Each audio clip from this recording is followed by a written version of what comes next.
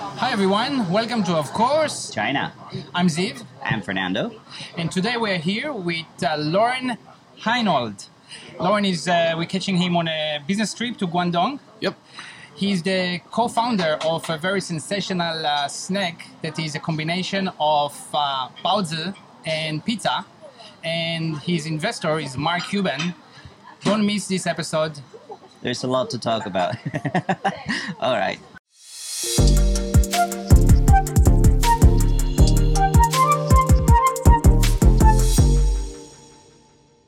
Hey Lauren, thank you for being here. Hey guys, thanks for having me. Cool. What brings you to Guangdong exactly? Down here meeting with customers for baozi. So supermarkets, restaurants, bars, cafes, schools. Right. Baozi. What is Baozi. exactly baozi? So baozi is it's a portmanteau, a combination of pizza and baozi. So traditional Chinese steamed buns with a pizza filling. Okay, and we don't really know which one is which, right?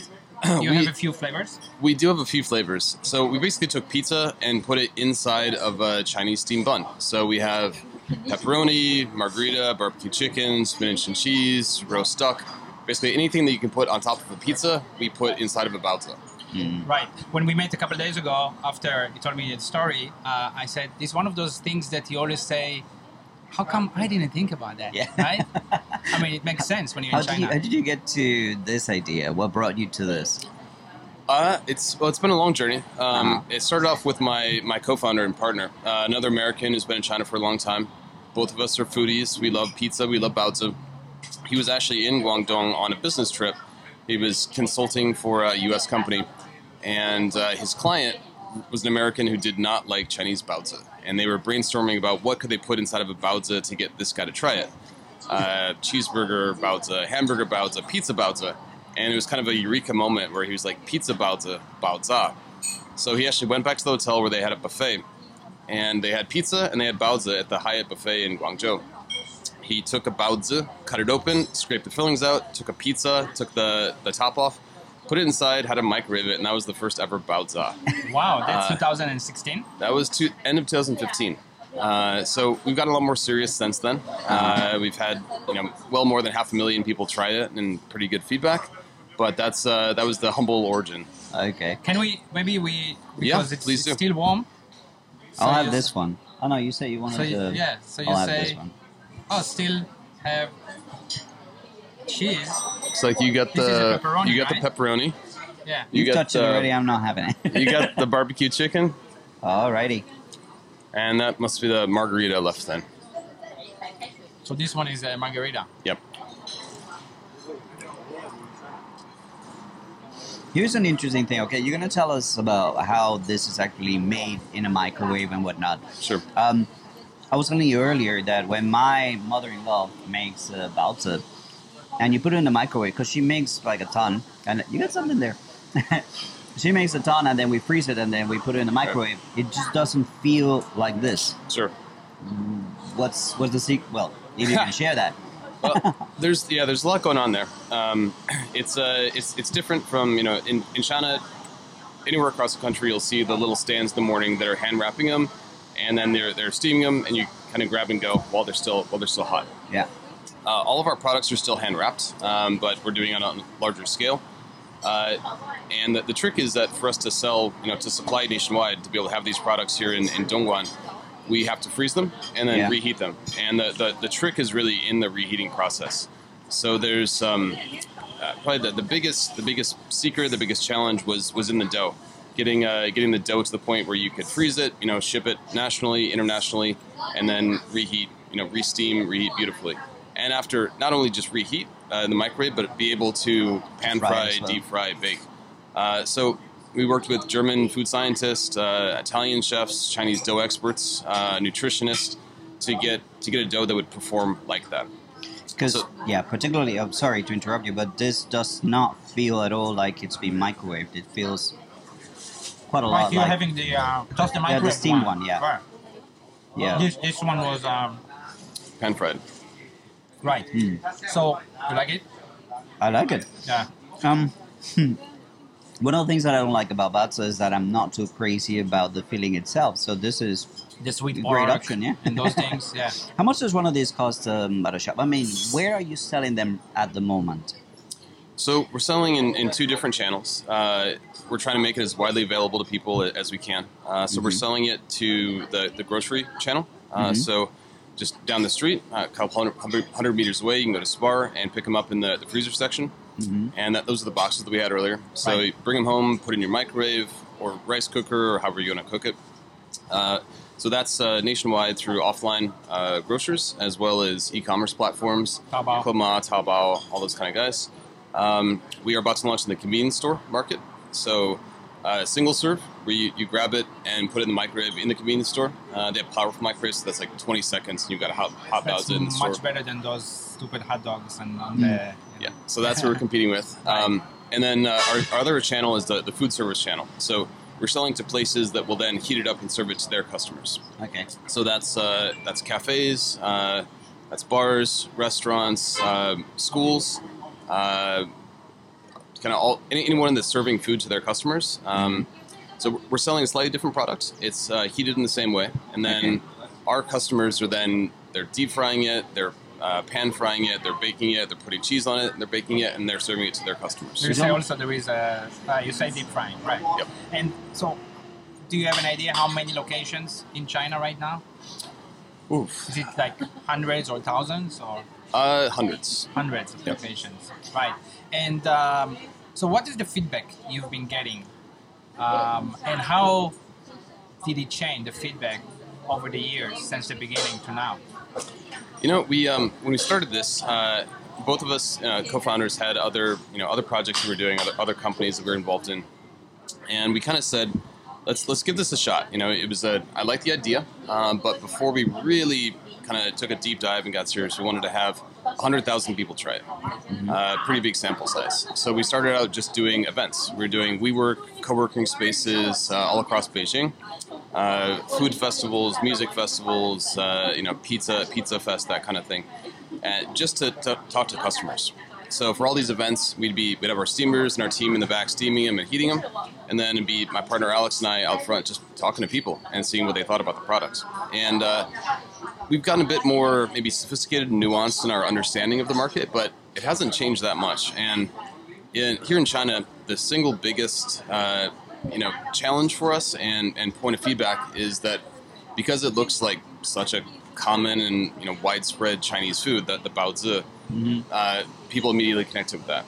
We're getting ready to launch Baozi USA. We're exporting to Hong Kong, getting ready to export to Australia and the UK. And for most Western countries that don't have such a widespread baozi culture, they think of it as a pizza product. But here in China, the first reaction is baozi. Right.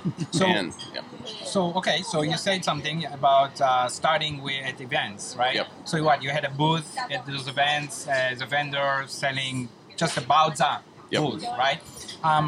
So from end of 2015, your co-founder, right? He had a eureka moment. How long it took you until you started doing it in events? Our first event was July 6, 2016. Okay. So we did it at a co-working space. Didn't really know what to expect.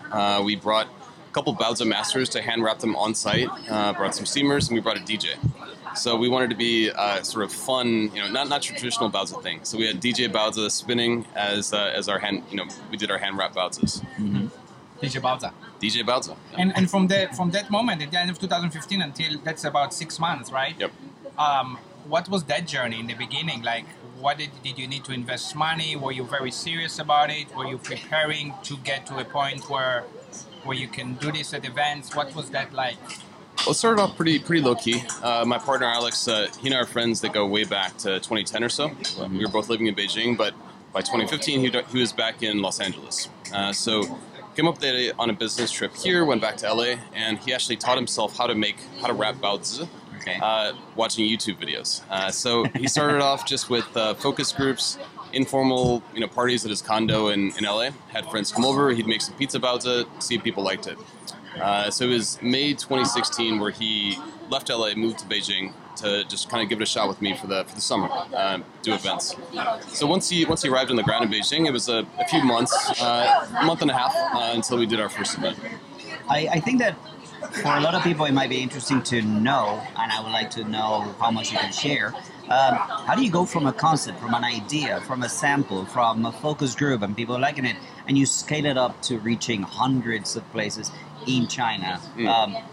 How do you go about finding a factory? How do you go about can you tell us a little bit about how much money those is steps? needed, Yeah, this kind of thing. Sure. Well, we had a long and kind of interesting path to get where we are right now. When we started the company, even before there was a company, we're doing events, and we both thought of this as really a retail concept, something where we'd open our own Baozi branded stores. We'd have our own Baozi workers serving Baozi in airports, high foot traffic areas.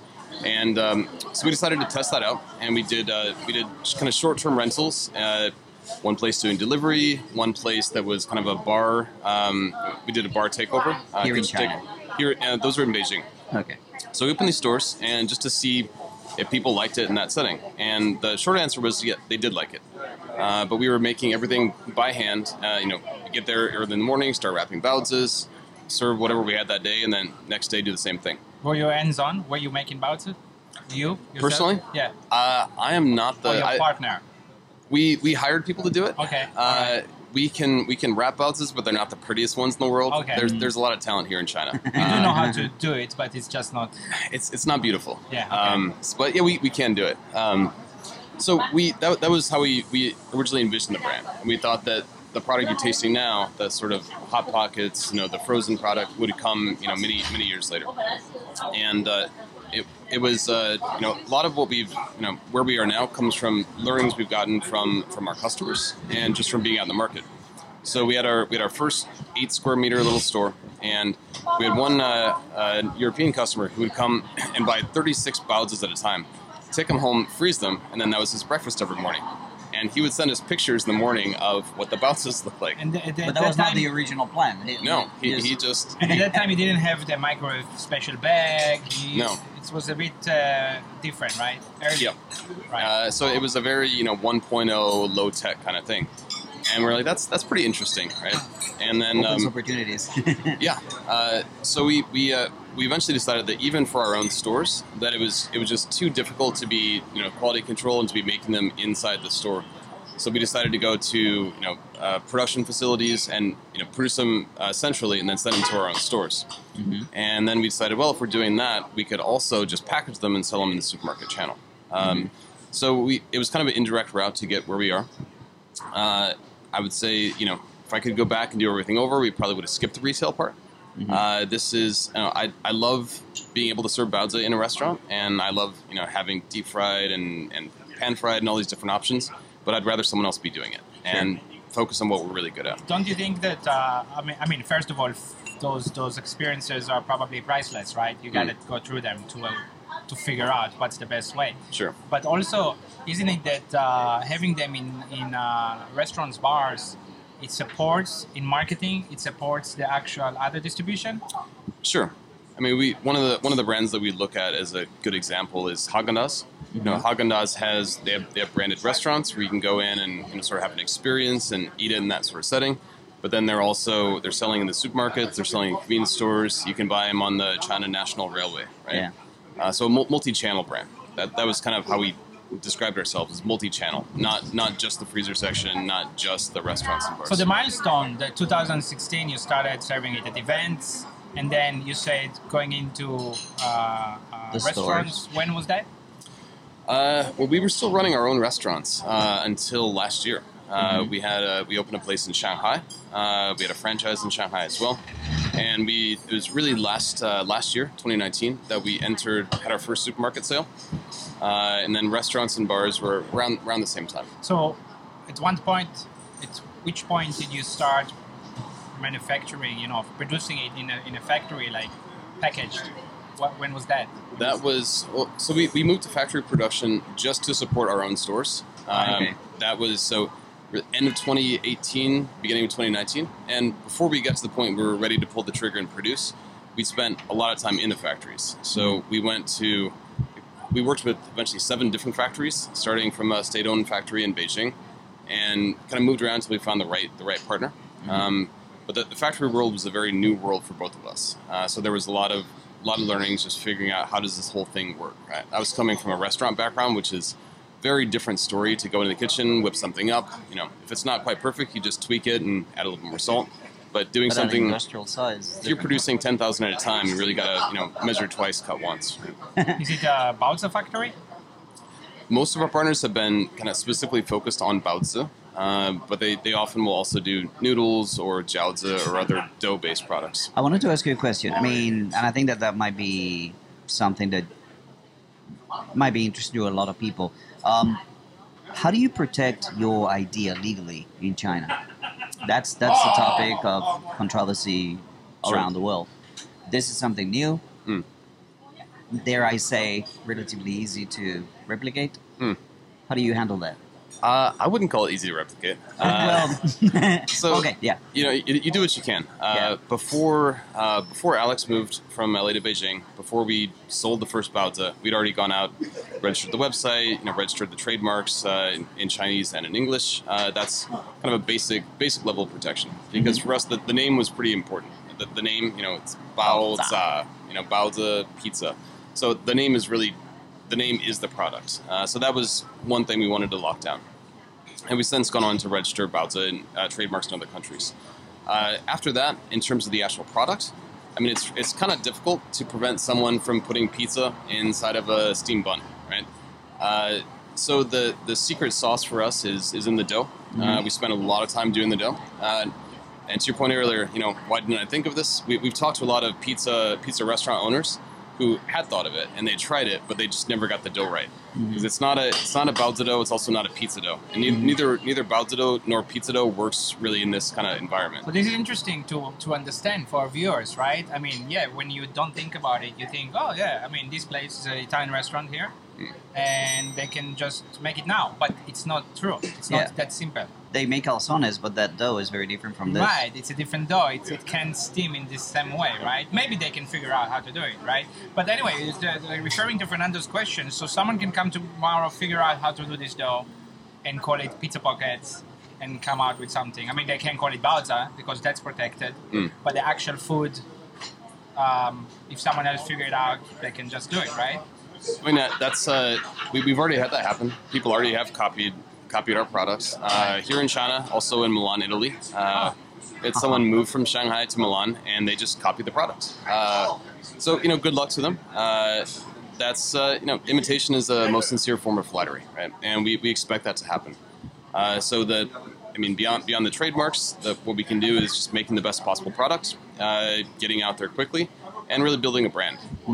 There's more than one. McDonald's is not the only place that makes hamburgers, right? Right, sure. Right. Haagen-Dazs is not the only ice cream on the market. Right. So we expect to be copied, and we're really just focused on what we control, which is making a good product and making a fun brand. I want to talk about Mark Cuban. Sure. Yeah, this is an interesting story. Yeah, because to me, when we were researching for this, it was like, wow, okay, that's big league. How did he come into your organization? At what point? How did you get to him? How did he get to you? I don't know. Yeah, so it was early 2017, and we were trying to raise some money. Both Alex and I are former investment bankers, so we had a pretty fundraising deck. But we were two Americans in China trying to make baozi, and so we were casting a pretty wide net in terms of who we approached.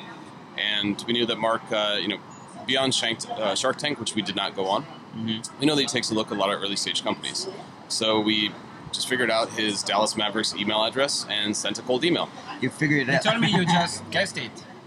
Alex was the one that sent the email just to the public, DallasMavs.com address, and sort of said what we're doing here in China. And he responded pretty quickly and said, here's my private email address, send me your business plan. So he does a lot of work by email, and we had a lot of correspondence. He had a guy who was doing business development for him here in China that we met in January, and for the next 10 months, he proceeded to kind of take our temperature, check in, see the progress, really check us out. So it wasn't just a boom, one email and we're done. It was a long process with a lot of information shared. But 10 months was enough for them to kind of get comfortable with us and sort of see, buy into our vision for where we're going to bring the company. Was that a defining moment for your company? I mean, it was important, yeah. At the time, the money itself was pretty important. It was also just a nice validation. We went on to raise money from some other investors, and it's just a stamp of confidence, right? Were there ever talks about going into the show, the Shark Tank show?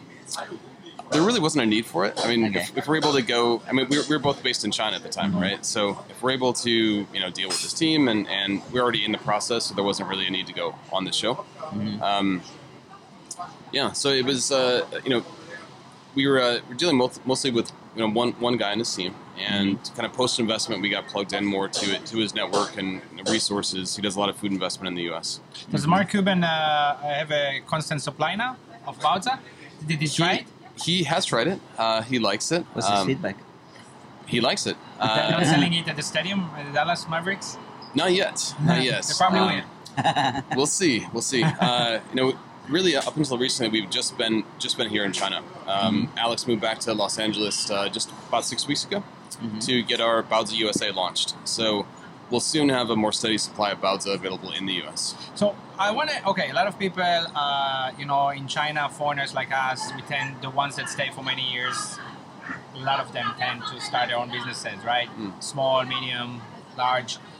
This kind of idea, it's very unique, what I told you the other day, right? And I wonder, how much money is involved in doing that? Like, how much money is needed? Or this is something that changes with from the beginning, in the middle? I mean, it depends a lot on what you're doing, right? Right. For food manufacturing, So, I mean, food manufacturing, like the kind of products we're doing, is different from restaurants. I mean, if you're opening a restaurant, you're taking on a lease, right? You're buying all the equipment. There's more capex and more spending up front. For this product, we did definitely put some money into the restaurants that we opened. The actual factory manufacturing, that was not too crazy. We've run this really as a lean startup. So we've kept overhead low. We've been pretty smart about spending money. So, if you look back at the money that went specifically into developing this product, it wasn't a crazy amount. There were, like any startup, there are things that we could have not done, and we probably would have done differently if we can go back in time. But it's not a huge amount of money to get it up and running. It's really about how you spend your money. China has a lot of manufacturing, so I've been part of other companies, been an advisor to other companies that are also doing manufacturing of sunglasses and things like that. If you find the right partner who's willing to do smaller quantities of production up front, you get a product to market fairly quickly and fairly cheaply. Is it fair to say that it's way easier and cheaper to start this kind of business in China than in the US? Yes and no. We're going through a similar process in the US now that we did here in China, and obviously having the experience here, we're skipping a lot of the steps and doing it much faster, much smarter in the US. Are you going to manufacture in the US, or are you going to export? Manufacture in the US. Okay. Why this choice? Why not just continue from here and export it? That was something we took a look at, certainly, especially earlier this year. When in the U.S. For a while, I mean, still now actually, frozen pizza became the new toilet paper. It was running out. People are staying at home. People are ordering. I mean, frozen sales in general were way up. Frozen pizza was way up. And we're like, okay, our factory here is licensed to export, so we could just put stuff on a reefer, send it to the U.S. And we decided for a few reasons that we didn't, the U.S. was going to be a big enough market for us that doing a made in China food product was not the right call. So it was worth it to be patient, wait a little bit, you get kind of made in the USA Baozi stood up. At what point do you think you may want to open your own factory? Or is this what's going to happen in the US? That's a possibility for the U.S. A big difference between China and the U.S. is that just in terms of manufacturing capacity, there are hundreds, thousands of factories here in China that do Baozi manufacturing. In the U.S., there are fewer than 10. So there aren't as many choices there. So there's you have to look at the geography, how we're gonna produce, where we're gonna ship to, and also just the ultimate capacity. I mean, you don't have anywhere close to the same demand in the U.S. for steamed dough products. So you have factories here. I mean, the Chinese people are eating well more than 50 billion baozi per year. And with government regulations and kind of crackdowns on small vendors, a lot of that manufacturing is being pushed to factory manufacturing. So there's a huge capacity here that there's not in the U.S. Mm-hmm. So in the U.S., assuming things go well, and we think they will, then at some point, depending on timing, probably we'll be looking at doing our own manufacturing. Right. This looks like something that can explode. I mean, this is a business that has a very high ceiling, I think, worldwide, right? What other markets are you looking at going into? So we see the U.S. and China as the two core markets, and that's where we'll be physically based, the two of us. We've gotten interest. We've been on national TV in 20 some countries, and when we were opening a little joint, we ran a little joint in the Hutongs in Beijing, and someone flew up from the Philippines just to try baozi. They saw us on Filipino national TV. So we've gotten interest from kind of all over Southeast Asia, Japan, South Korea, Australia, New Zealand, Canada, UK, Germany. So we do see this as a global product, but we're a pretty early stage company, and there's only so many hours in the day. So in the end, if you have a manufacturing hub in China, in Asia, and then one in US, then you can export from either one. What makes sense to other countries, right? True. We're also looking at other places in Asia for a second Asian manufacturing hub. Exporting from China is not the easiest thing. It's especially for food. It's kind of surprising because people think of China as that's where manufacturing happens, but China itself is really strict when it comes to exporting food. It's actually more difficult to export a food product from China than it is to import it into the other country. And there is still a little bit of a stigma attached to made in China food products. Just remarkable. I mean, not many people know this. Not many people would believe this, that it is highly regulated here in China, and that they take a lot of care about what's going out, actually. I mean, the government cares about the image of China, and having bad food products go out and poison someone is really a black eye for the country. So they're stricter than you'd probably think. But at the same time, we're seeing this already in some markets.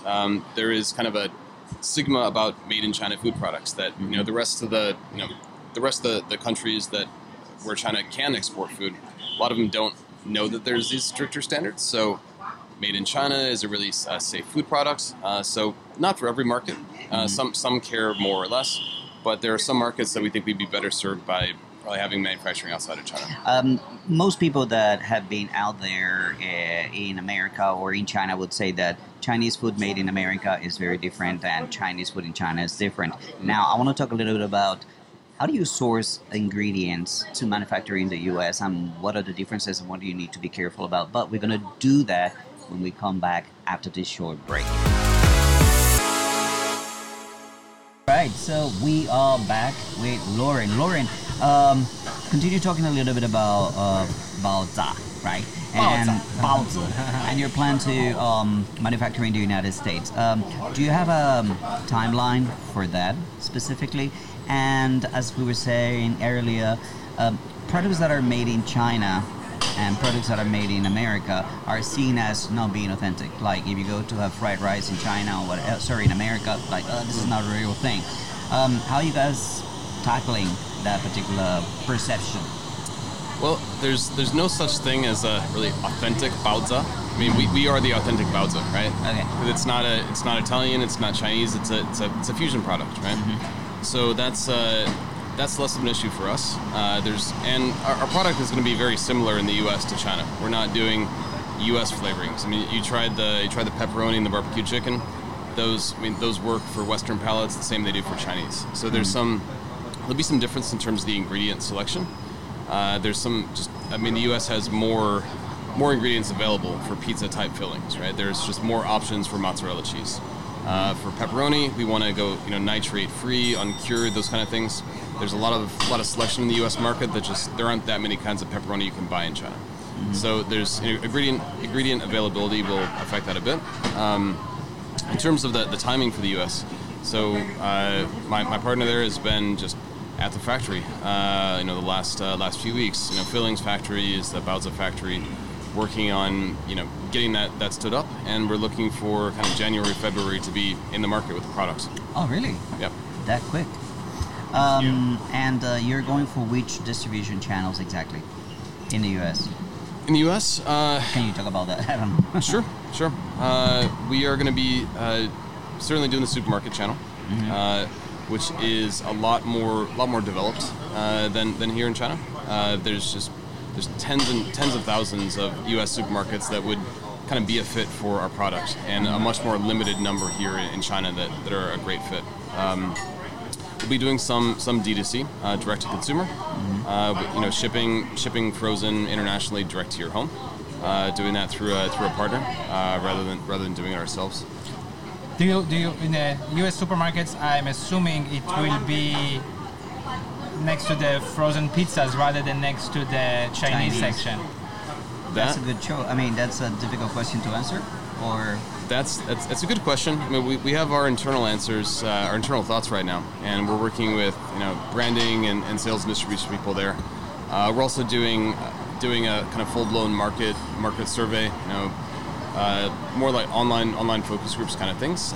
Really, positioning is pretty key, and it's just such a different perception of the product for a Western consumer that's not familiar with Bao versus a Chinese consumer. So. Here in China, we have, in general, in the supermarkets, we've tried to go into the pizza section. We started off doing that, and then we actually found we were getting better results when we were in there next to the jiaozi and the baozi, the Chinese buns, because we just compared favorably. It was a lot sexier, more colorful looking packaging. And so some of the supermarkets where we sell best are ones where we're positioned right next to the Chinese steam buns here. In the U.S., I think that's, if you get too far in the Asian section, you become a bit more of a niche product, and we see this really as a mainstream product. So the U.S. does have a lot of options for single-serve microwavable pizza products, microwavable or oven cooking pizza products. Are you planning to? Are you at least thinking of more food products around that, like I don't know, popcorn baozi, like the popcorn chicken, maybe smaller or bigger, or you're going to have 20 flavors in the US, maybe after you know that it's doing well. I mean, is it something you discuss? Sure. We have an R&D team. We have a pretty robust pipeline of things coming out, and that is everything from new flavors.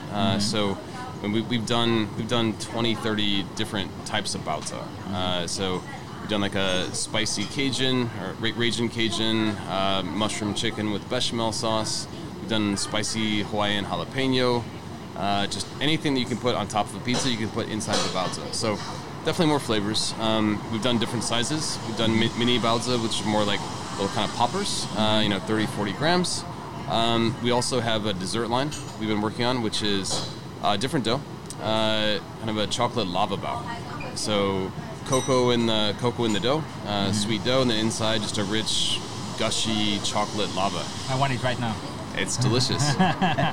So what about the pricing? We didn't even talk about the pricing. I mean, this package of 2 baozi right now in China is about 20 RMB, right? You said, which is about $3. About that, a little right? over 3, right? I mean, what is the plan for the US? How much something? I was trying to think how much something like this would cost. What would be acceptable? Sure. So that's another thing we're working through right now. Right. We'll have a definitive answer before we launch, obviously. But I think the goal is to keep the 2-pack under $5. Okay. How much under 5? We'll see. I think one of the things that we're while we are going to be compared to a Hot Pockets and to some of these other existing products, we're really going for a better quality product. So if you look at the ingredient list for some of these guys, they're hundreds of ingredients long, and half the ingredients you can't pronounce, right? Right. And we're not doing additives, we're not doing preservatives, we're keeping our ingredient list really short. So we're going for a healthier, more wholesome product that does, we use premium ingredients, and we expect it to command a higher price point than some of these mass-produced. So usually the cheaper food is more crap, right? So that's about positioning, right? Positioning in the market. Positioning, and I mean, we do have to take into account our own cost at the start, but I think we want to make it affordable. Neither one of us wants to be super premium that only a small section of the people can buy, but You're talking about under $5 for a 2-pack. That's not crazy prices. You think it in the US is possible that you will have it in in restaurants and bars like here? Because from one hand, I guess it depends on the kind of restaurants that may use frozen fries or something like that. But are you planning to do that, or? That is something we're looking at. Matt, one of the things that we face and we have faced from day one is just how many hours are there in a day? How many people do we have to focus on this, and where does our focus need to be? So we think that the CPG channel, frozen products sold in supermarkets, is just such a big possibility that we don't want to spread our team too thin. Yeah. Alex was having a conversation 2 days ago with someone that wants to specifically sell Baozi to the food service channel. So we're open to that. We think that we see it working here in China. We have lots of cafes, restaurants, bars that were a staple item on their menu, and their customers like it. So we think it would work in the U.S. It's just a question of when do we do that? Do we do the same product, or like here in China we're doing slightly different products for the two channels? But ultimately, yeah. And I think that compared to a Hot Pockets, you wouldn't want to go into your bar or restaurant and get a frozen pizza or a frozen Hot Pocket served to you. But we're trying to make the kind of a little bit more premium, more interesting, more gourmet product that works in both. Right. You were talking earlier about how to actually prepare the baozi. So we shot some B-roll that we're going to be showing at this point how it works. Could you tell us a little bit about the different kinds of microwaves and the challenges that there are, and the kind of training that, you're here doing training or just business meetings? A little bit of both. Okay. So I'm training our distributor and their sales team on how they should just explain the product to their own customers, right? Going to some meetings myself. So I was in the kitchen in a bunch of different bars and restaurants yesterday in Guangzhou, sort of showing their chefs how to prepare it. We can do that for the food service channel. I obviously can't go into every customer's home and make them their baozi for them. So we have instructions on the back of the box. We have QR codes with videos that show you how to cook this. User error has definitely been a thing. The ones that you tried have kind of a special technology steamer bag where it goes straight from the freezer into the microwave, and it won't explode. There's steam vents that release the steam. That's sort of a 2.0 or 3.0 version. The 1.0, you had to tear a little hole, and we had customers that wouldn't tear a hole, so the bag would explode. Customers that would rip a huge hole and the thing would dry out. So we were just leaving too much up to chance. So that there are all these little details that go into this kind of a consumer product that are not obvious from the outside, but they're important to it actually working well for the customer in their own environment. You think a restaurant like this, this is, I would say, nice, upscale, Italian-owned, Italian restaurant. Do you have restaurants like this in China that sell your product? Sure. That's surprising, I would say, I guess. One of our best customers is a group in Beijing. They're selling foie gras. They're selling really fancy stuff. It's owned by a Belgium guy. It's in the Taikoo Li right in Sanlitun. Very fashionable, upscale kind of place. You can easily go there and spend 2, 3, 4, 500 RMB per person, and they sell a lot of baozi. Nice. So just before my next question, I do want to give a shout out to this place. We're here right now in Matti Bistro, an Italian restaurant in Dongguan, one of the more well-known places. Thank you for letting us use your outdoor space. Yep. So, okay, I want to ask back to the money part, the investors, and you are by trade investment banker, right? Yep. Right. You've done it for many years. So when you have a business like this, and when you talk to someone like Mark Cuban or other investors, right, when they invest, are there any discussions about predefined goals? What is the goal of this business? Okay, we want to sell it in 2 or 3 years, or stuff like that. I want to ask how it works. Sure. So yeah, that's the background I'm coming from, and I definitely use some of those skills or experience, and just when we were setting out and thinking about what are we building to, for sure. I will say that our investors have been pretty great. They've been patient, and they really, what we sold them on, what we honestly believe is we're selling the story. And this is something that we really think can go global and can be a household thing, right? So when you're looking at that kind of a big picture, people coming in early, it wasn't about counting the pennies for what was exactly last month's revenue and what was your month-on-month growth, right? Because those are really missing the forest for the trees. So that's all of our investors and Mark as well have been pretty patient as we build this, and and along the way we were kind of figuring out for ourselves, okay, there's a difference between a product and a business. So we started with the product, but then it took us a while to figure out what is the business for this product. So I think we're at a point where we feel comfortable that we have a pretty good answer to that, but it took a while. So we don't have we have to hit this by the end of this year or X by the end of this year, Y by the end of next year. It's sort of, we're building something pretty big, being smart with how we spend our money. We're both pretty aggressive people that want this thing to go big and go fast, but there's also the right sort of timing and pace to do that. Are you still looking for more investors? Are there opportunities to invest with Baozi? There are some. We're still in discussions. Partners or. Less so right now. I mean, we're open to investors. Period. That's depends on what they're going to bring to the table. Ideally, someone who's bringing more than just money. So, right before this meeting, I was on the phone with one of our shareholders who is helping us with the market research and really understanding the CPG market and the U.S. customer. Most of the people that have come into Baozi as investors have been people that add something else, right? So. People that are coming from a marketing background and can be advisors as well. When it's an investor and he does some actual work, do they get a salary too, or? No. It depends. No. Okay. In general, no. Okay. That's it's on a case by case basis. Right. It depends on their level of involvement, but for most people, the expectation is that they're investing in the company and they also want to see it. They want to see it succeed, right? Right. So they get more out of having the company succeed than they would from just a small consulting fee. Right. A silly question, but an important question. How has COVID thrown a curveball to your business? It's been a multi-layered curveball. At the beginning, it was just our team was here in China. We had our marketing lady who was stuck in Yunnan in southwest China. We had other team members who were stuck in different cities, and we couldn't be in the same office. So we went to, we were pretty nimble, and we just switched to WeChat calls every single morning. Right? So got everyone in different parts of the country on WeChat calls, managed to work pretty well remotely. Our factory was shut down for a while.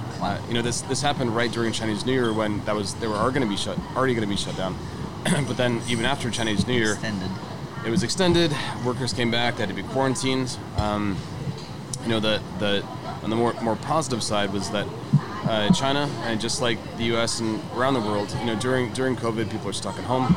Frozen sales, online grocery, those sales all went up, and we were seeing an uptick in orders. But our warehouse in Shanghai was in a district that happened to be quarantined itself. So this small district in Shanghai, there were no vehicles allowed in or out. So we had sold out all of our products on all the online platforms, and we couldn't get product because we literally could not get a truck into this community. So that was just kind of really tangible effects at the beginning. It was a mixed bag for us. Grocery sales were up, but then we do sell to hotels and restaurants and bars that were pretty negatively affected. Mm-hmm. So the grocery went up, but those on-premise sales went down. For the U.S., the original plan was to have started the U.S. earlier than we did, but it was just not a great situation to have Alex go back into. So we waited a little bit on sending it back just because stepping into a mess. Some of the partners we were going to work with in the U.S., they were going bankrupt or going through big layoffs. There was a lot of chaos in the supply chain there. And the U.S. was split between some factories or other production partners. Some were going gonzo, really busy because they were supplying the supermarket channel. Some were having a lot of pain because they were supplying the food service and restaurant channel. So beyond China and the U.S., we have been trying to get products to some of these other countries to export, and just frozen shipping internationally became a lot more challenging during COVID. And expensive. expensive is one thing, but just not even possible.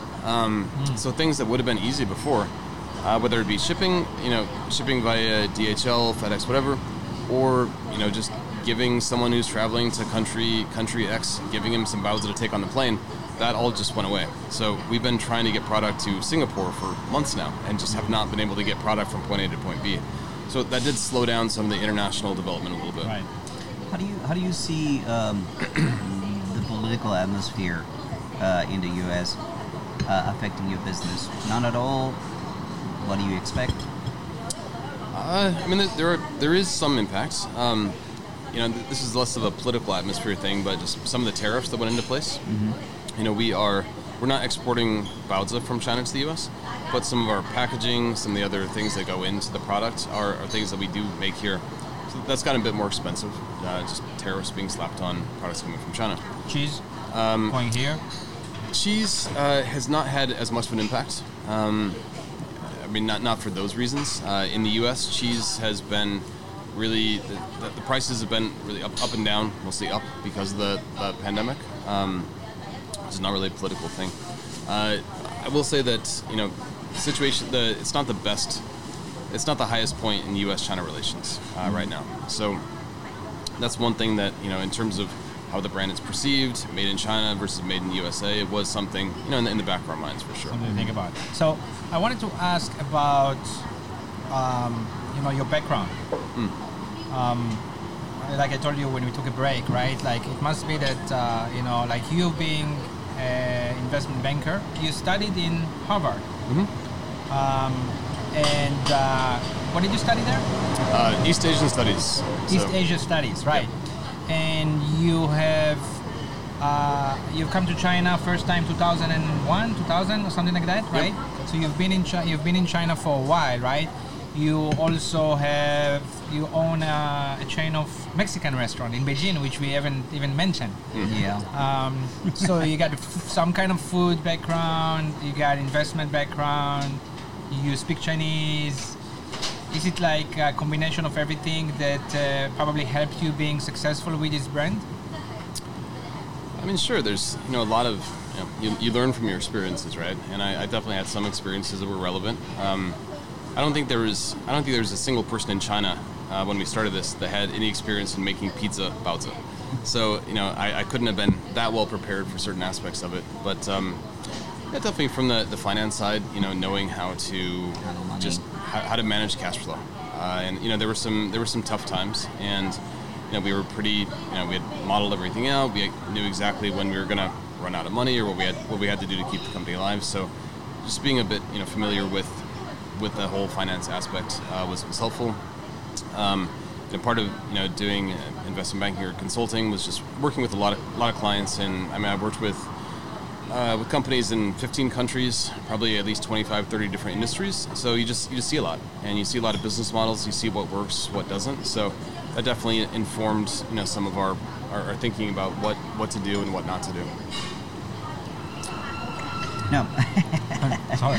No, I wanted to go into something that we talked when we were in the kitchen. We were talking about ingredients, and you were talking about the different processes to get kind of like a license to sell food in China. Is it similar or different from the U.S., for example? Are there more requirements from the Food and Drug Administration? How do they compare the Chinese Food and Drug Administration and the American one? I would say in general, China is stricter. China. This is a shocker to China a lot of people. China is stricter, you say? China is Yes. stricter.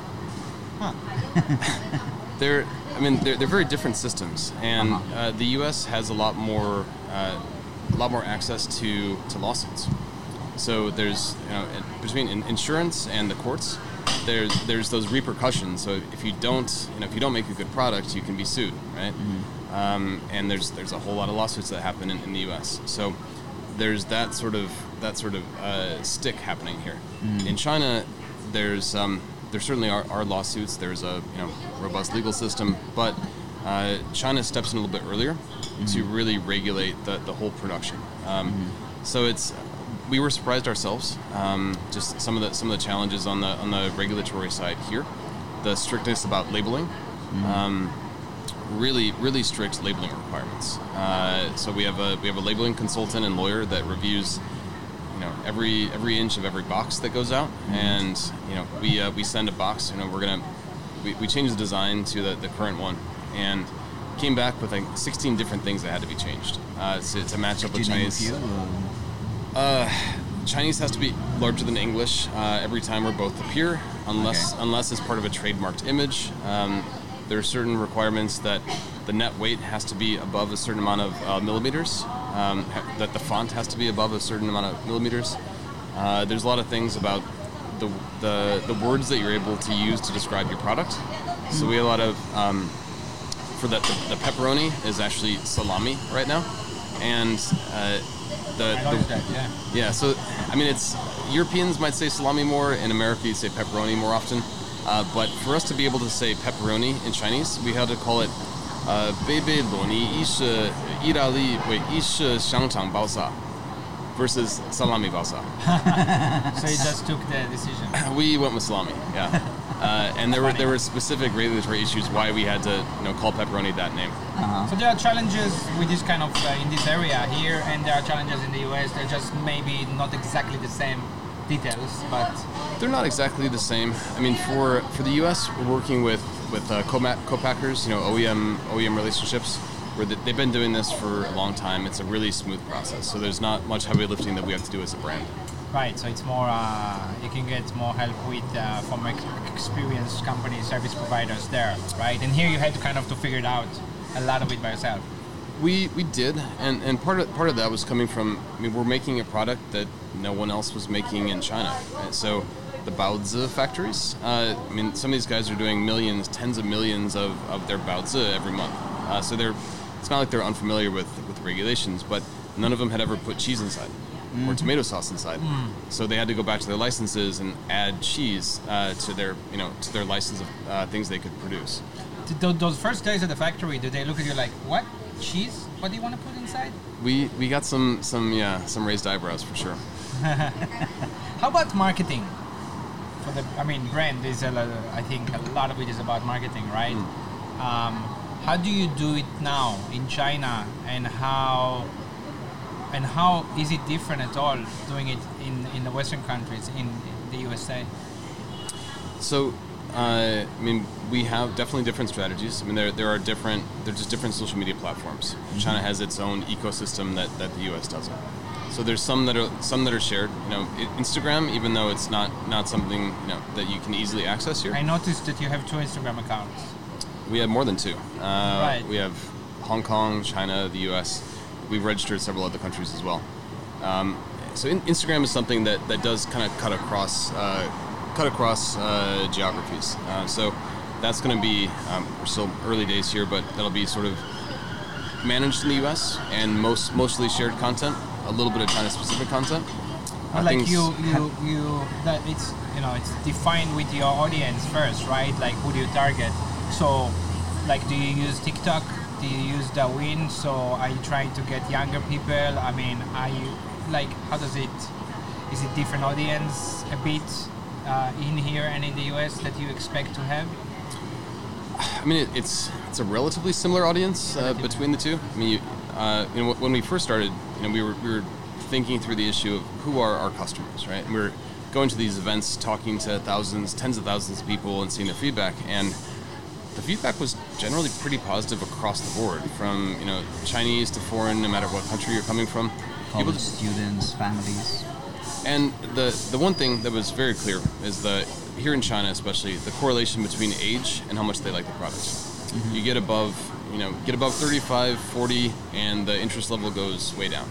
And it really correlates to how long has pizza been available here in China, been widespread, and how common is cheese. So if you're looking at kids who are 5, 6 years old, for them, cheese is a normal thing. Pizza is a normal thing. So US will be different, right? 50, 60-year-old, pizza has been there forever. Yes. So there's not going to be that sort of stark age barrier, age kind of difference in the US. Right. But the product itself, especially for the consumer product, it has a similar appeal in both countries, which is that, like you saw, it's really convenient. You know, it's in the U.S. it's even faster in a microwave. So you're looking at 45 to 60 seconds in a microwave. So for someone who's on the go, you know, you're a young professional, or you're a parent with young kids, and you just want to get something that's, you know, nutritious, it's wholesome, it's not junk food. You want it quick. It's a great solution, and that's true in both countries. I had a question related to your marketing strategy. Does that strategy go through KOLs? Have you thought about any KOLs that you would like to have, advertising your product? I mean, I don't know, Gordon Ramsay or whatever. I don't know. Any thoughts about that, or? Sure. So here in China, we've done some KOL stuff. Had okay results. I think what our strategy is right now is working more with KOCs, which KOCs are like grassroots KOLs. So maybe we explain to the audience, sure. What is it? KOL is like an influencer, and how is KOC different? So they're just different by one letter, right? So KOL is a key opinion leader, right? So this is someone that has tens of thousands of fans, millions of fans, and they're looking to them. So this could be a Gwyneth Paltrow. It's a A-lister or someone who focuses on food or lifestyle, whatever. They've got fans on social media, and you're paying money for them to eat your product, to plug your product. Sometimes a lot of money. KOCs are key opinion consumers. So they are same idea. They're all on social media. I mean, everyone's on social media. They're smaller. So they're usually more localized, grassroots set of 500 fans, 1,000 fans, 2,000 fans, and they're a lot cheaper and more flexible and less corporate. So like this month, even this week, we're working with 64 KOCs in cities where we have distribution. That are, I mean, this is not someone who's necessarily doing this for their full-time job. And in fact, if they are, they're probably not a KOC. It's a mom who's got she's got a young kid. She works as a graphic designer. She's got her Chinese. She's got 2,000 people that follow her, and she posts stuff on being a mom, on parenting, on kids brands, which on channel? food. So it can be various channels, right? Any specific channel? Red is one of our major focuses. Xiaohongshu. Okay, yeah. Which it's skews female. Skews female, skews young. A lot of parents there. People are looking for consumer brands. We're still doing. We're doing things like Douyin. We're doing Weibo. We're doing WeChat. These two campaigns are focused on Red. And the idea was that we could go out and spend a lot of money on a KOL. And we will do those kind of things in the future, but oftentimes, to me at least, that comes across as this corporate sponsored thing where I give this guy 100,000 RMB and he goes out and plugs the product. Versus KOCs, they're like your neighbor, right? Yeah. And they're more credible. They're trusted by their grassroots. This totally makes sense. And how does it work? Maybe more in details. Like you say, it's cheaper, which makes sense, right? They have not as many followers as KOLs. Can I interrupt you 1 second? Sure. You know that we have a camera limitation, right? We are stuck at 30 minutes, so we're going to take a short break. Come back with that question, okay? All right. So we were talking about KOLs, KOCs. You said that you're working with KOCs right now quite a lot, like 64 this week. Yep. And I want to know, like, how does it work? So, do you give them the material? Because that would be a bit less organic, right? How do you need to provide it? And you said it's quite cheap. Like, is it enough to just give them some free baozi? Or how does it? Sure. So we are giving them free baozi, sure. And then we're paying them on top of that. So we do give them some background information. We things on how to heat the product, because the last thing you want is for an influencer to be heating your product in the wrong way, and then it doesn't look good. Experience. I've only had that a couple times this week. Like I think twice yesterday, we had to send videos back because they were preparing the baozi wrong.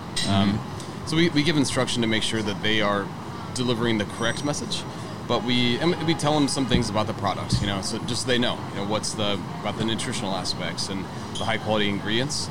So they have some material to work from, but then we try not to micromanage too much, because if you do too much of that, it sounds too corporate, and we want it to be more grassroots. Is it like those kind of people, they subscribe to some agency, basically? And how do you find them? Yeah, so they're working with the MCN, multi-channel network, which is an agency that manages them. So you go to the agency has a stable of hundreds or thousands of these kind of people, and you choose people that fits your demographic, that fits your lifestyle, that have the same values as you. What's the call for action, and how do you measure the results? It depends. So, for example, we sell on Hema, which is nationwide supermarket channel. We're selling on their online platform, and there's not a direct click through. So you can't just like watch a video and click through to buy on Hema. So we'll have in the video or the text that someone the KOC is posting, they'll say where we're available to buy, but it's not a direct. You can't directly measure the ROI. For some platforms like Taobao, there is a direct, you see it, you can click on a link, you go buy. So there's a... Not from WeChat, right? You can... So there's... China's a bit weird. There's all these different ecosystems. Yes. And especially when you have the intersection of, online e-commerce platforms usually have a more direct connection. But if you want to push people to go to offline stores or to go to a different app use it, it's, there is... we do want to see sales go up, but we're also just trying to build a general brand awareness, so people know what the product and the brand is. I mean, correct me if I'm wrong, but I don't think the US has that. In China, on Douyin, you can't write WeChat. It's blocked. The word is blocked. Yeah? Yes, Weixin, you cannot write it on Douyin. So you cannot tell your Douyin followers to follow you on Weixin or whatever. Yeah, and vice versa. A lot of these kind of things in China, I don't think it's like that in other countries. I've been in China for so long. This is the market I'm most familiar with. But no, there are a lot of silos like that. Yeah. And the tech giants that are behind these platforms are protective, and they don't want you migrating from one platform to another. So you have to duplicate efforts in different platforms and just kind of accept it for what it is. Yeah. When you end up with different platforms doing exactly the same that the other ones are doing, like just yesterday or 2 days ago, Twitter came out with feeds, which is basically Snapchat of a couple of years ago. They're a copy from each other, right? The stories. Now LinkedIn has stories. Yeah, they will follow the same path, Yeah, it makes sense, right?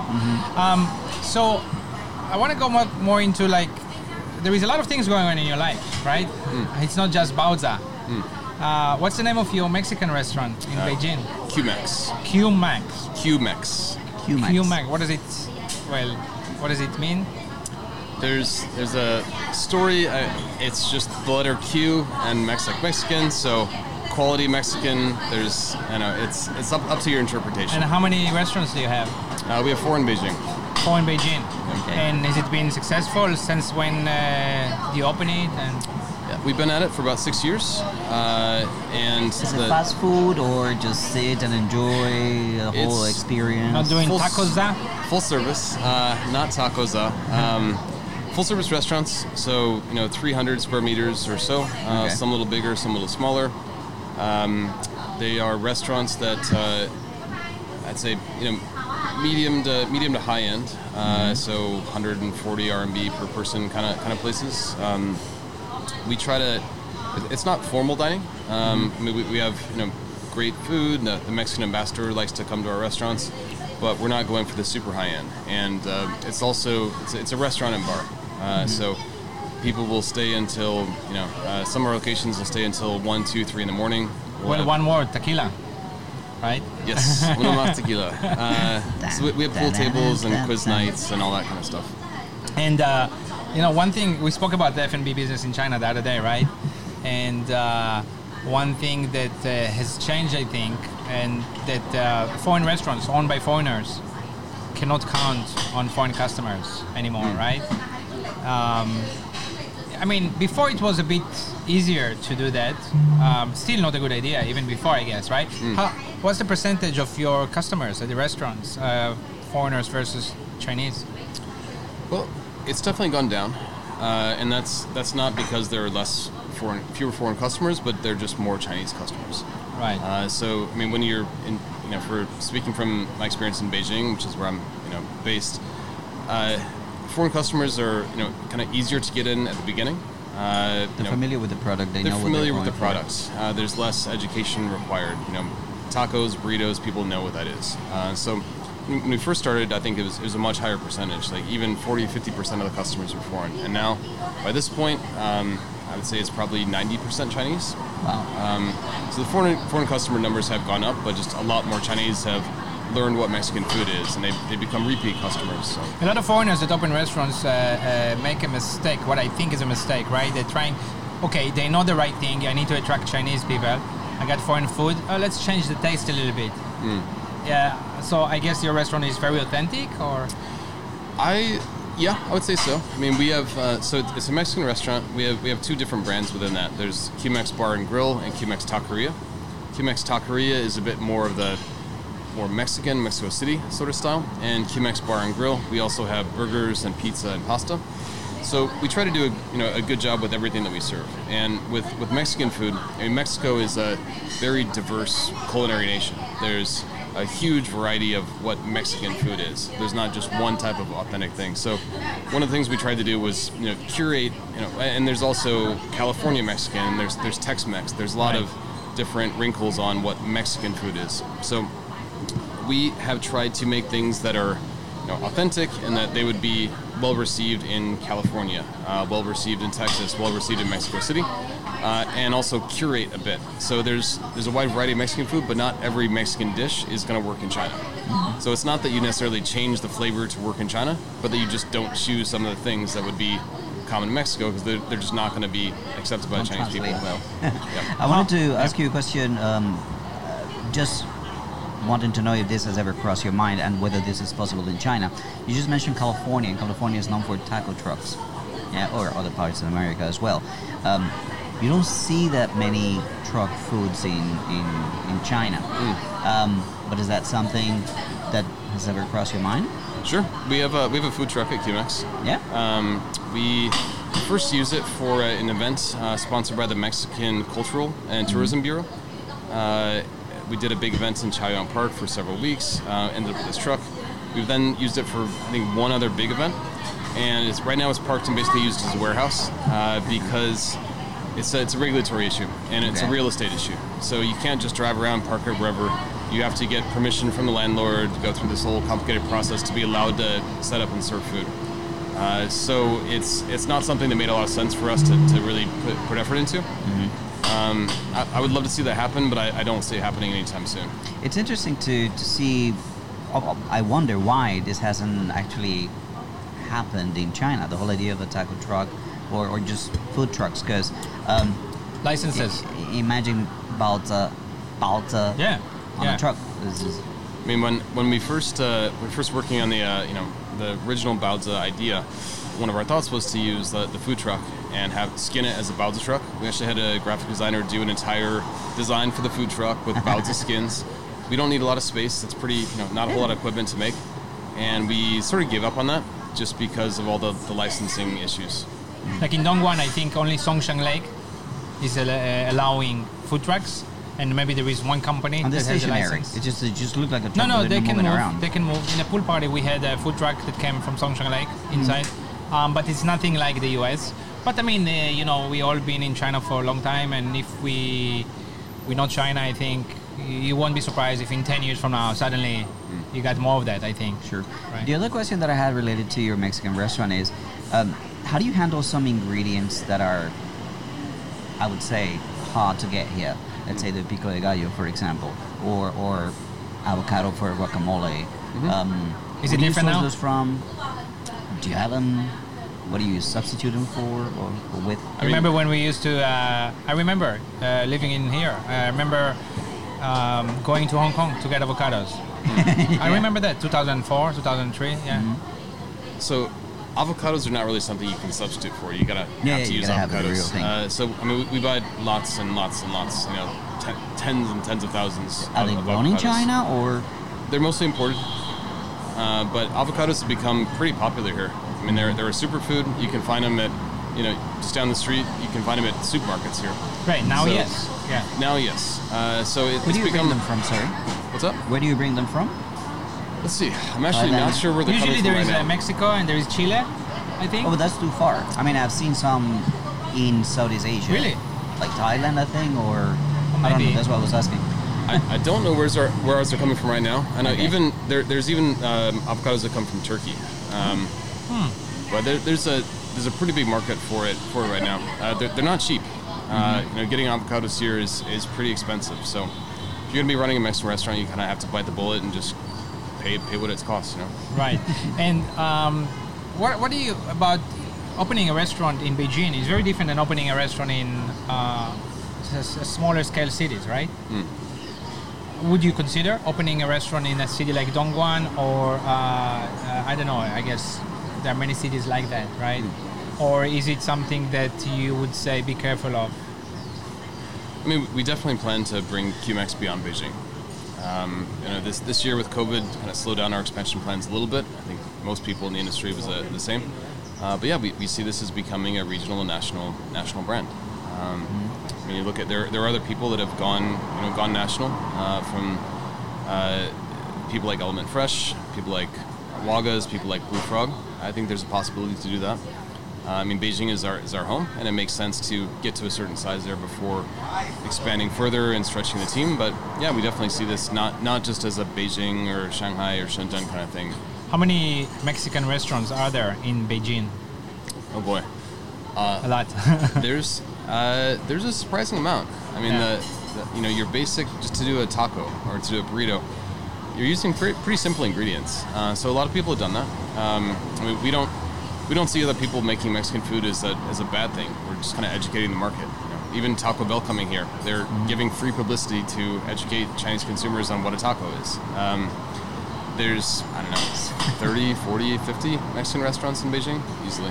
Would you recommend, let's say, a chef that's watching this show right now in other countries, never been to China, but is not doing so well, right, in some other countries? Would you recommend someone like that to come and try in China, to open a restaurant? Trying to come to China, if you're based somewhere else, you want to come to China and open a restaurant with no experience here, that's going to be a challenge. I mean, coming here with a partner, coming here to work for an existing group and eventually go on. Just coming here day one, no China experience, I'm going to open a restaurant. Maybe, but it's not as simple as just turning the lights on and serving good food. It's not, I'm sure, yeah. And so since you're 20 years ago, right, you studied the East Asian studies in Harvard. You studied some Chinese there. You studied in the US. Is this what you envisioned 20 years after? Because, I mean, you must have put some thought into why would I choose and also, Eastern why did you studies, choose that? Yeah. I started off doing East Asian studies, thinking I was going to just learn Chinese language and be a linguist or polyglot at least. I did French and Spanish and German in high school. I like foreign languages. Started learning Chinese, and it sort of kind of grows on you. And it's also, I found it hard to really take a deep dive on the language without also learning the literature and philosophy and history. And then I started off learning Chinese before I'd spent time here. So in 2000, I was in Taiwan for a summer. 2001, 2002, I was in Beijing, and it just kind of felt right. It was an exciting place, really dynamic. I was in Beijing in 2001 when China acceded to the WTO, and a lot of changes. I was also there in summer 2001 when Beijing won the 2008 Olympic bid, and you just saw all these changes happening in rapid fire. So I kind of want to be part of that dynamism. I thought then and still think that China is going to be, China's development is going to be one of the most important stories of the 21st century. So I didn't necessarily expect to be doing Mexican food and steamed pizza buns when I first started in China. Yeah, I looked at academia, looked at a few other things, and investment banking for me was really about learning. About getting experience with business, which is new to me when I started, and when I left that, it was about doing something that, it was business, but something that I kind of felt good about. And food is something I love because everyone has to eat every single day. It's not like fashion or something where you can have it. You don't really need the spring 2021 line from this group, but you got to eat.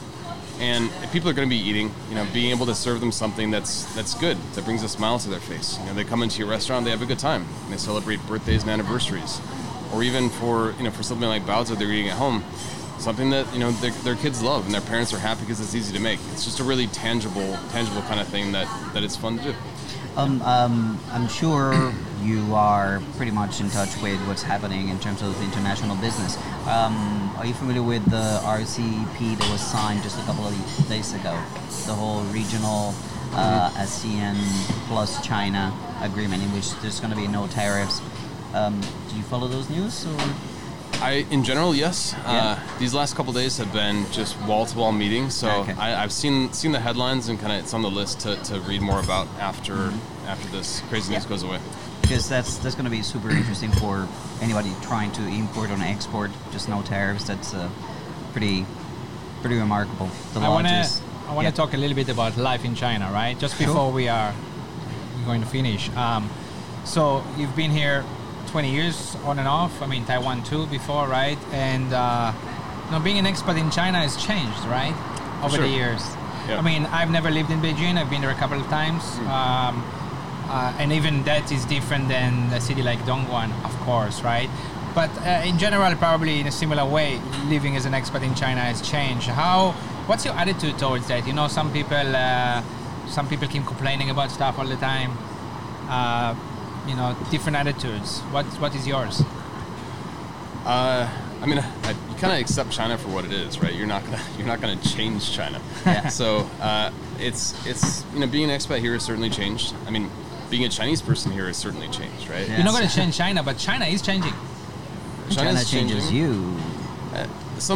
There's been good changes and there's been bad changes. In Beijing, I love Beijing for being a little bit gritty.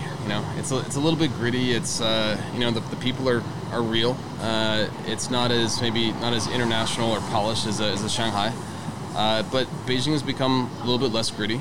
Some of the dive bars and some of the joints that I would used to go to they're not open anymore. It is more polished. It's more sophisticated, which has good and bad sides. For our restaurants have evolved as well. So there are if you want to go out and get good Mexican, good French, good Peruvian, there are those kind of things that there wouldn't have been 10 years ago or 20 years ago for sure. Right. And we still don't have them here. We can visit Beijing for that. But is there a type of a person? Is it like the type of a foreigner that could be living in China happily, and that's something that we can define, and the types that just come here for 2 years and just want to get the hell out of here? I mean, there's a lot of different ways to experience China. Not everyone has to stay here for 20 years. You can definitely come and just experience, the huge cities, right? And almost any city you go to, any big city, it's going to be relatively dynamic, right? Versus, in the West, you have cities that have been around for hundreds of years and haven't really had much population growth for the last 50 years or 200 years. That's not a Chinese city, right? I mean, Dongguan, if you look at Dongguan now versus Dongguan 5 or 10 or 15 years ago, it's just completely different. Right. So not everyone wants that kind of pace of rapid change. You kind of have to accept China on its own terms and be pretty adaptable to be happy here. I would say that's one of the most common features of anybody who wants to make it here. Being adaptable, as you say, being flexible, and I think one definition of the people like us that stay here and still happy here and not planning leaving anytime soon, and I think Bram said it in another podcast, that people that enjoy the unpredictable, the quick changes, it's interesting to see, right? We don't want just the mundane lifestyle. I think that's maybe one of the things. Do you agree with that? Yeah, sure. What a survival instinct. My father used to call it a BMX rider instinct. Just what's ahead of this turn? What's gonna happen after this bump? What's just moving. And it's even a haul, because after a while, if you do go back, you may be like, nothing's happening here. yeah, it's like, coming off from some, Very monotonous and dull. yeah. I mean, when I go back to the U.S., it's a reverse culture shock for sure. I mean, even going to a New York feels... And you're from Kentucky. Kentucky, right? Yeah. So even going to New York, it is still reverse culture shock. It still feels kind of slow. New York kind of slow. That's kind of funny. I mean, and if you look at the speed of change in New York, you look at a picture of this, pick any street in New York, look at a picture now versus a picture 20 years ago. Same. It's going to look about the same. The buildings are the same. There's obviously, there's construction, there's new things happening, brands come in and out, new restaurant options, but nothing compared to the changes that are happening in Dongguan or Shanghai or Beijing. Right. How do you feel when you go back? Well, Colombia is Colombia. Colombia is I'm from Colombia. I don't know. I didn't mention that before. So for me, it's like going back a few decades into China. We still haven't built a tunnel that's very necessary for the last 40 years. Right. So it's like you're going back to a not moving picture. It can be nice for a holiday, right? Yeah. But after a while- One of the greatest things is introducing my wife to where I come from. Right. But really, it feels like it's a picture that's not moving. It's Right. pretty much the same situation. Right.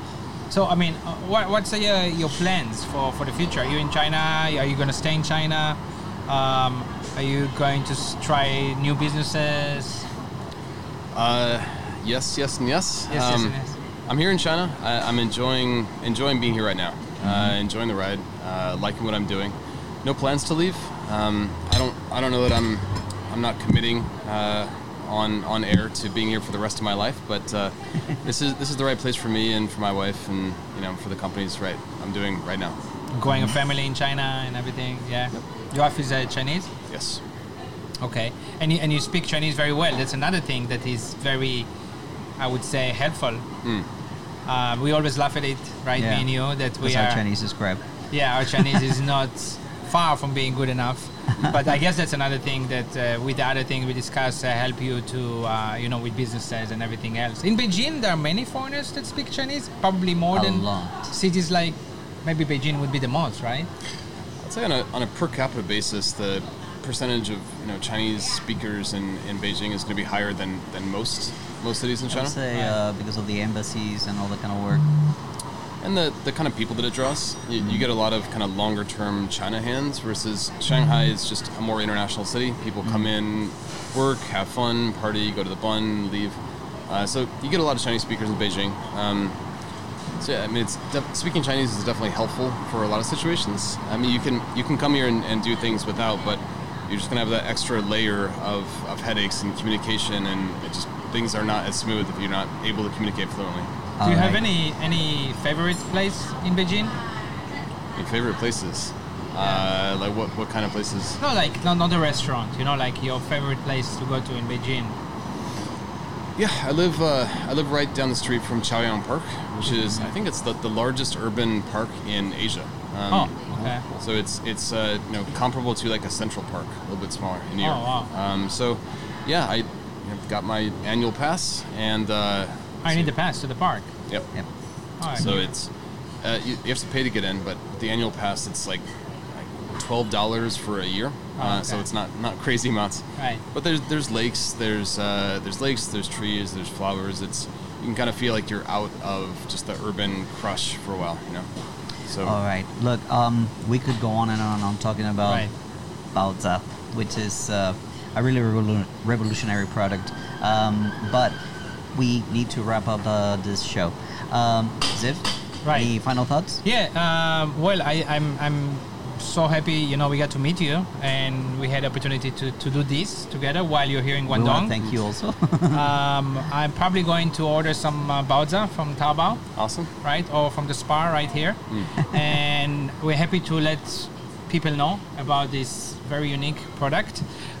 It's nice to see foreigners in China inventing something like that. This is really cool, I think, and succeeding, And also looking forward next time I go to the US to get it there too.